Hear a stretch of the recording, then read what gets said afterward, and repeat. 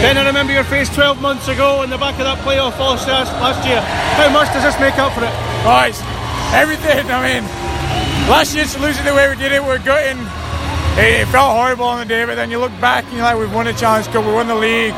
For the first time with the franchise, I won it in 20 years, and we really achieved something like unbelievable. So it kind of softened the blow a little bit. But this year, even though we've won the league, I think this group of guys, personally, I think it's the best team this country's ever seen. I know that's pretty bold, and people like the old Super League days, but I think the skill, the speed, okay, there's no fights like there used to be, but to do what we've done at this standard league is unreal, and I think this is nothing more than what all those guys deserve.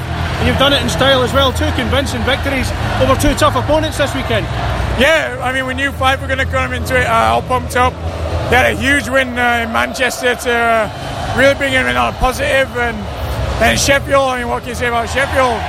Last night we were sat watching the game, and the game between them and Nottingham is one of the best games I've ever seen, actually, if I'm honest, and we were sat thinking, well, it doesn't matter who we play, it's going to be hard. You don't have a preference. Last year we'd probably had a preference, but this year Nottingham, Sheffield, you didn't care who it were because they were so good, and obviously it was just nice that it was Sheffield after they'd won it against us last year and put it to bed a little bit.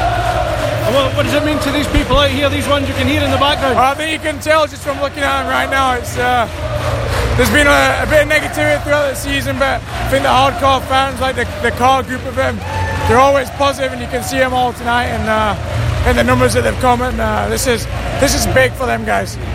You keep raising the bar every year. How do you raise it even more next year? You tell me.